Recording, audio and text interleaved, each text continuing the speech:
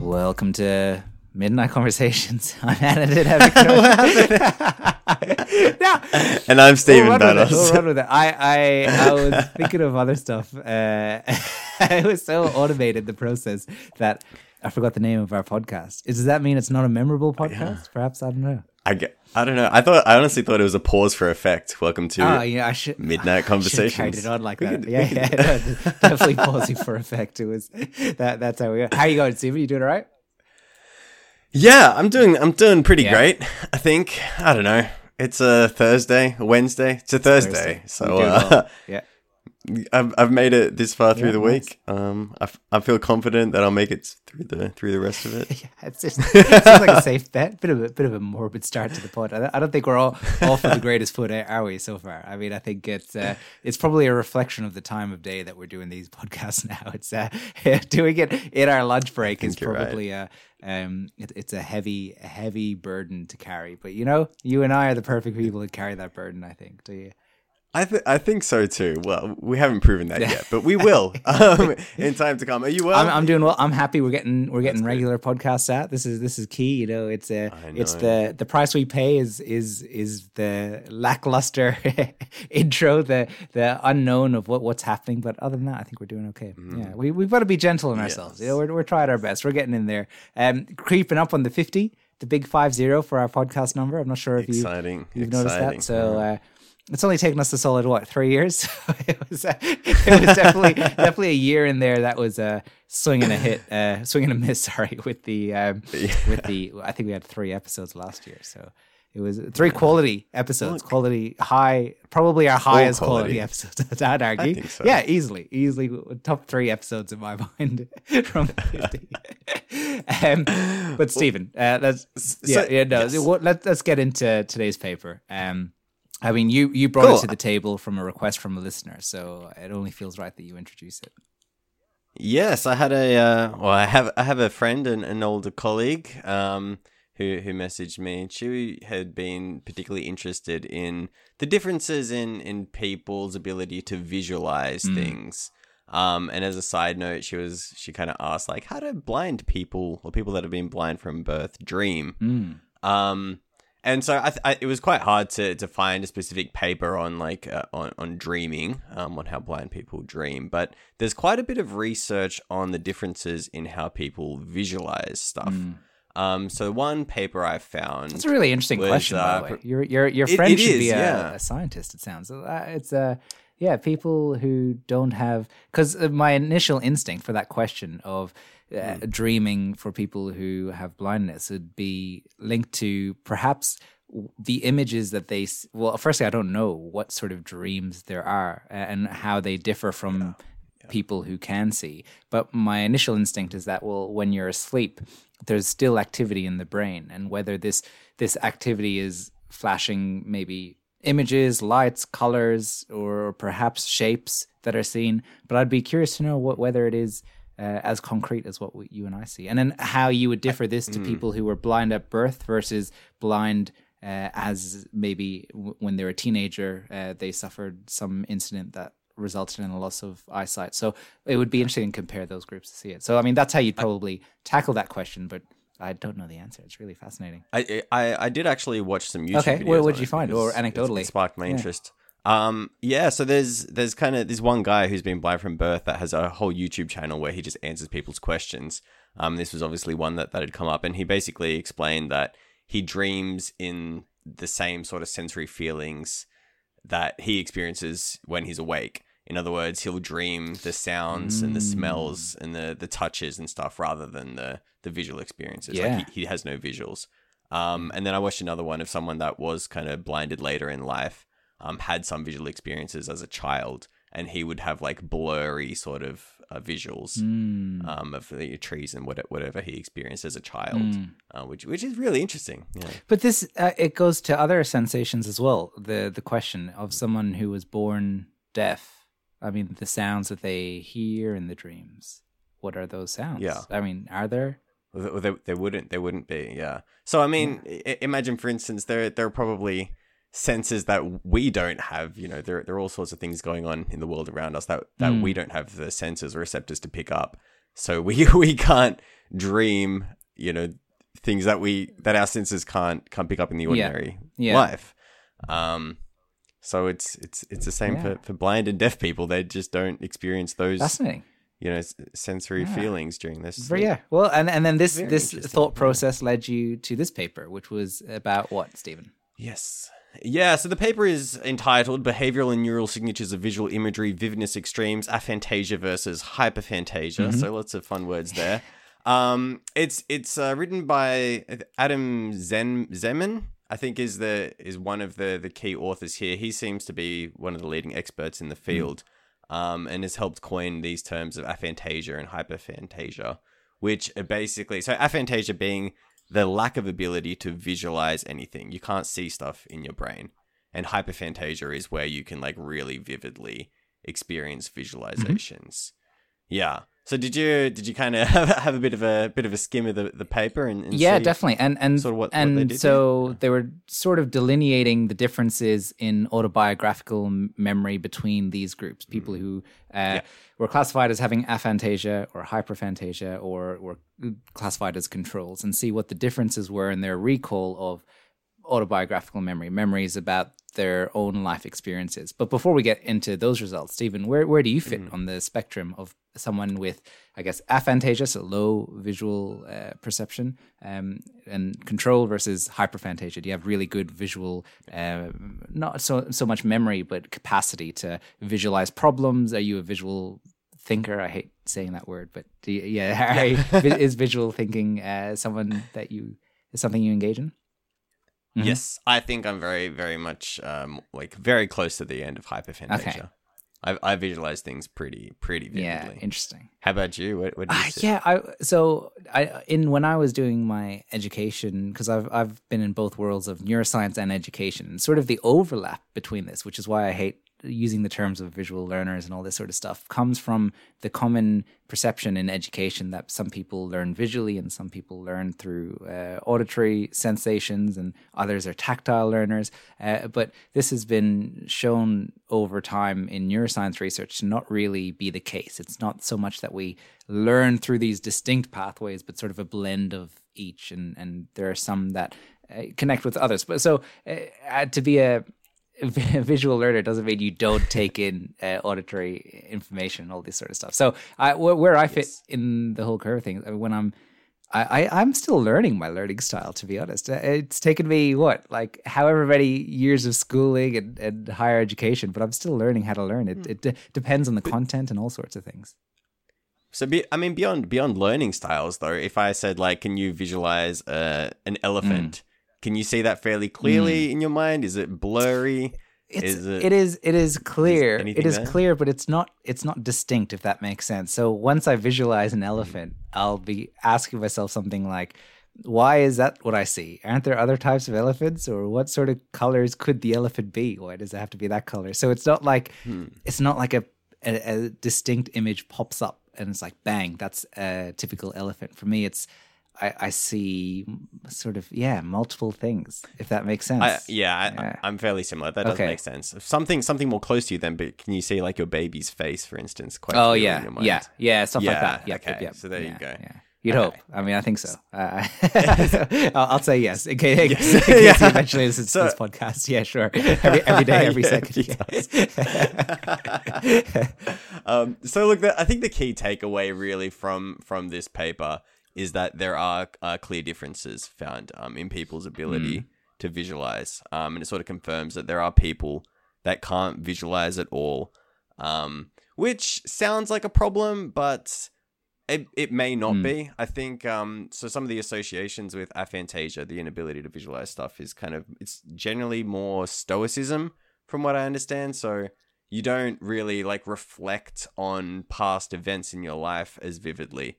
So, if you go through a breakup or something, you can't clearly see the face of your ex-partner. So it doesn't affect you as much. Where the hyperphantasia would probably be associated with greater nostalgia more emotions, more fears, which I think is really interesting. And interesting in terms of the advent of technology and how that influences our perception. If you rewind the clock before photographs were a thing, probably these factors would influence even greater. So we'd have more of a reliance on our visual capacity or visual imagery abilities. But if you think about it now, if I had forgotten what my son looked like and I'm getting panicked, what I'm doing now, I just flick open my phone and I see a photo. And then in the same way, maybe people who had a long life partner who had passed away and trying to recall what they looked like over time, it would have been a more challenging thing to do back in the day. But nowadays you can look back on photos and reminisce and recall. So perhaps it varies. I mean, even now where like I've have your face up on Zoom, like I'm watching you through technology as we speak, whereas previously we'd be on the phone. Yeah. And I'd have to like imagine my face. I mean, you don't have to. It's not a criteria for Zoom. We could have easily have just done this through the audio medium. We don't actually. True. I'm going to turn off my video right now, just so that I'm going. And for the rest of the podcast, I'm going to visualize you as like Vin Diesel or Will Smith or someone. I don't know if that's the purpose of this exercise. I think it's more. I don't also understand why you immediately tilt down your screen. You can just you can turn it off on Zoom. You can just like click the button. There you go. Well done. Grandmaster. So this is a new experience, isn't it? And look at this. It's just you and I just talking to a blank screen. It's it's definitely unsettling. If anything, it's probably attuning me more to your voice than not so. It's not so much, but I definitely don't miss your face. Like I don't find I'm not regretting this decision at all. It seems. So while you pay me out, I'll flip that. You're the sort of person that kind of struggles with directions, and I think that might be linked to aphantasia. Yeah, almost. So is that? Firstly, can you confirm that you generally struggle getting around? Getting around, yeah. Look. My sense of direction's poorer than probably your average person. I would argue that it could be somewhat related to the visual cortex, but the hippocampus is a region of the brain where it's really responsible for the spatial navigation. So there's probably some issue in this area, or a lack of I don't know, exercising of that muscle on my behalf. But yes, I can confirm there are difficulties that I have with navigating, especially new places, but even familiar places. It could be difficult. Yeah. Yeah, I think that's really interesting. I don't know. I honestly don't know if it's the same sort of part of the brain. But I know that when I'm if I'm driving somewhere new, then I'll like at least look at a map at least once to understand. I can sort of visualize the pathway that I'm going to take based on the map, and I can like visualize the map as I'm driving. So I find that pretty useful. Whereas I know that some people sort of like use landmarks. Yeah. My problem historically has been the landmarks haven't been notable enough. So I'll be like, I'll turn right at that big tree. It's like, oh, there's several big trees. I should, or even once I was like, oh, when there's a McDonald's, that's where I need to turn right. And there were many McDonald's in that suburb. So McDonald's are not as rare as I guess they used to be. But no, definitely, I definitely don't have that capacity or ability currently. If I was to look at a map, I don't think that would do me much good. I would probably fall apart. Really, it wouldn't be useful at all. Yeah. How are you with facial recognition? It depends on the person, I guess. I mean, poor in general. I guess I guess when I think of students, I make an active effort to learn student names and student faces, and so I get a printout of what student names and they're matched to faces. So I essentially study that. So I put in more effort to have a better than average recall on those things. But if I just left myself to my own devices, it'd be awful. It would, yeah. Now yourself, are you great at facial recognition? I think I'm generally quite good. Yeah. Okay.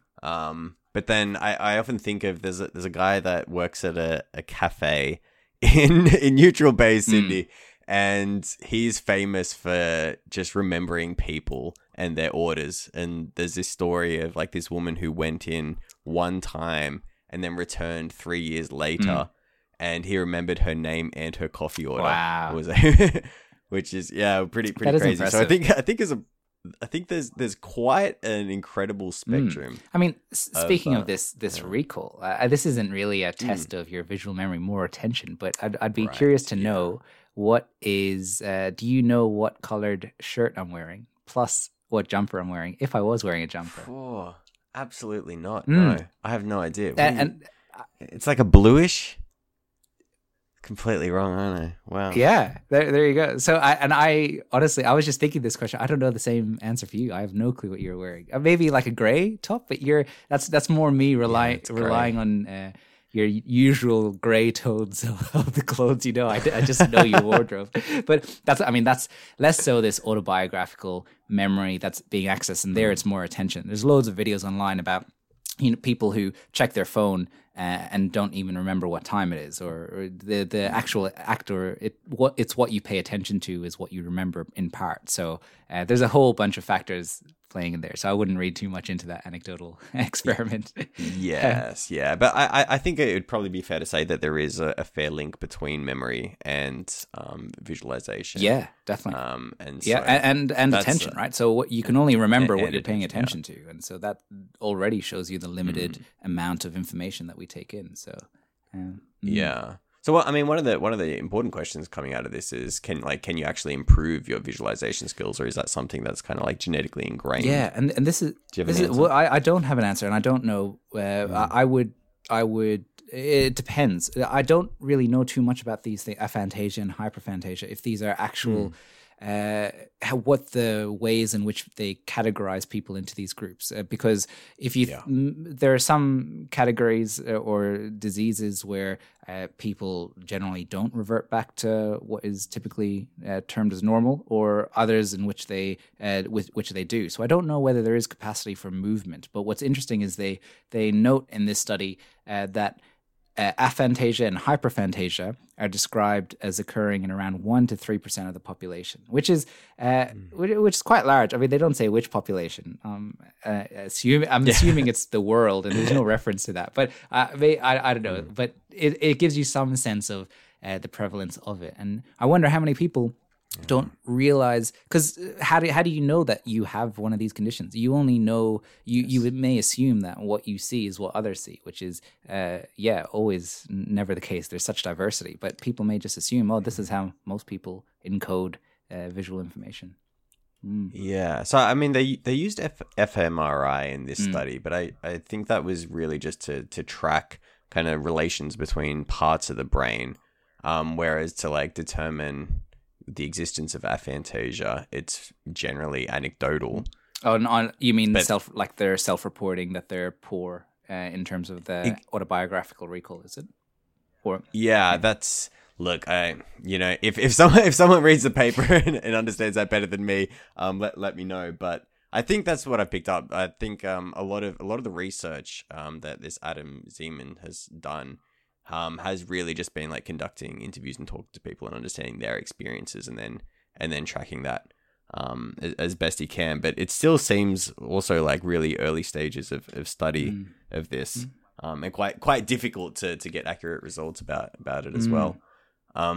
But to answer my question before about whether you can strengthen their skills, I sent you a article about it, which kind of at the end sort of mentions, yes, you can improve your skills, mainly through like yoga and meditation, and mindfulness. Right.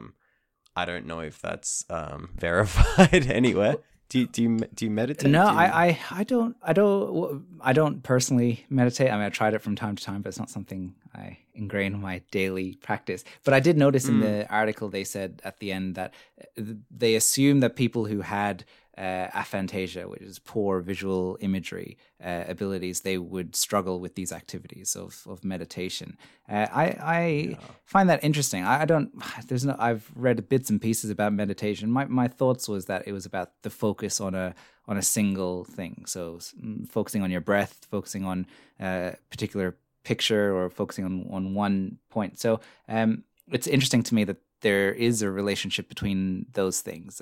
Sometimes maybe the absence of visual imagery may be of benefit in some cases, but I'm not sure. But in terms of, I just checked into how the participants were recruited, and it seems that it was self-report. So they reported imagery, vividness, and what the quality was, and so that's how they characterize people somewhat. So, right. Yeah. So immediately a little bit unreliable. Yeah, to somewhat. I think they had. It seems like they had some tests, neuropsychological tests, to further confirm this, which would make sense. But lots of factors in it, and I think it's the sample size is somewhat low, but it may be. It's difficult to judge because not only you may say the sample size is low as well, but it's a proportion of the population. If 1 to 3% of people have these conditions, it may be very difficult to recruit. So perhaps in relation to the population they're looking at, it's quite a reasonable sample size. But yeah, really, I think interesting study. What would be your main takeaways from this study? What do you think? Look, I think the thing that hit me the most was kind of the nostalgia, like being able to reflect on past events with a more emotional response. Like that really hit home because, I find that I struggle to get over things more than others. Like, for instance, my brother, who sometimes listens to this podcast, he sort of gets, he's very stoic. He'll move through things very, very quickly. Whereas I generally like dwell on the past a lot. I also get like cravings more. I think that was another thing that's sort of associated with stronger visualizations because you can imagine yourself like having a cigarette or a beer or something that makes you want it more, which is also linked to a number of psychological disorders, which I hope not to have. But yeah, it's look, I don't know. This is kind of new terrain for me. I really only just starting to think about it today, so. I think a lot more thoughts are going to come sort of after this. A lot more realizations about myself. Yeah. How about you? Any big takeaways? Yeah, it's interesting. There are so many things. I think it's an interesting area of research. Firstly, I wasn't aware of even these terms. You could assume that with any trait, there's some level of variability, but it's interesting that they found people who have a really distinct difference in visual imagery than others. It makes me just reflect more on my own personal ability and capacity to engage in visual imagery and think about what similar to you, what the consequences of this could be. I think you don't want to draw too many conclusions, and you never know what could be the outcome. But it does make logical sense in what you're saying in regards to visual imagery and the desires that come from thinking about, say, chocolate or cake and what that elicits. But on the other hand, it does also probe the question where we started the podcast with how people who have blindness, what they dream about. And in the same way, are there differences in cravings? Is it less of a stimulation, or is it just that stimulation is counteracted by other sensations? And so there's just a whole bunch of other questions that are popping up with this, but it's a really interesting question, fascinating. I'd encourage people to have a think about how good their visual imagery and autobiographical memory is. But yeah. Well, I think that it's inconclusive. Like if you're listening to this podcast and you're like, wow, I can't see anything in my brain, I must have aphantasia. I wouldn't like rush to the doctor. I think there's a fair number of people that have this, and I don't think it's a disorder. I think there are, benefits and shortfalls to having it. It's just, people are different is the takeaway, not like some people have a problem. Right. Yeah. Good. I'm glad you agree with that. As I said, like you could do this. We see this in all sorts of measures. There's diversity in how some people are better in all sorts of any measure you take, you'll have this distribution as we see. So completely understandable that it is there, and it's from what I read, it's not so much that they're trying to tie it to some sort of clinical condition. They're more just trying to see what the outcomes of this are on things like autobiographical memory and other conditions. So it's really interesting. I'd encourage everyone to read the paper. I don't think we say it enough, but every podcast that we do, we link the paper in the description. So if you're ever interested in the paper, you want to read it a bit more closely and understand more of the details, you can check them out in the link in the description of the podcast. Yeah. And clearly this is a fairly new topic for us as well. So like, please share your thoughts if you have anything interesting or worth sharing or any just personal criticisms and attacks, whatever you feel like. Our email is midnightconversationspodcast@gmail.com. And Stephen, I think to finish up, do you want to either play the guitar, or the listeners at home could visualize what it would look like for you to play the guitar? Look, you've provided the perfect escape for me to not play. So, there you go. Yeah, please visualize me playing. Yeah. And is this the way we move forward with our podcast, Stephen? Is it just is it going to be a lack of visual imagery from now on our screens? Do you enjoy this format a bit more? Well, I was thinking we could just not do the podcast at all, and people can visualize the podcast. Future episode. That'll be our 50th episode. We'll just put up an empty audio file. No, sounds good. All right, awesome. I hope you guys enjoyed that podcast, and we'll see you next time.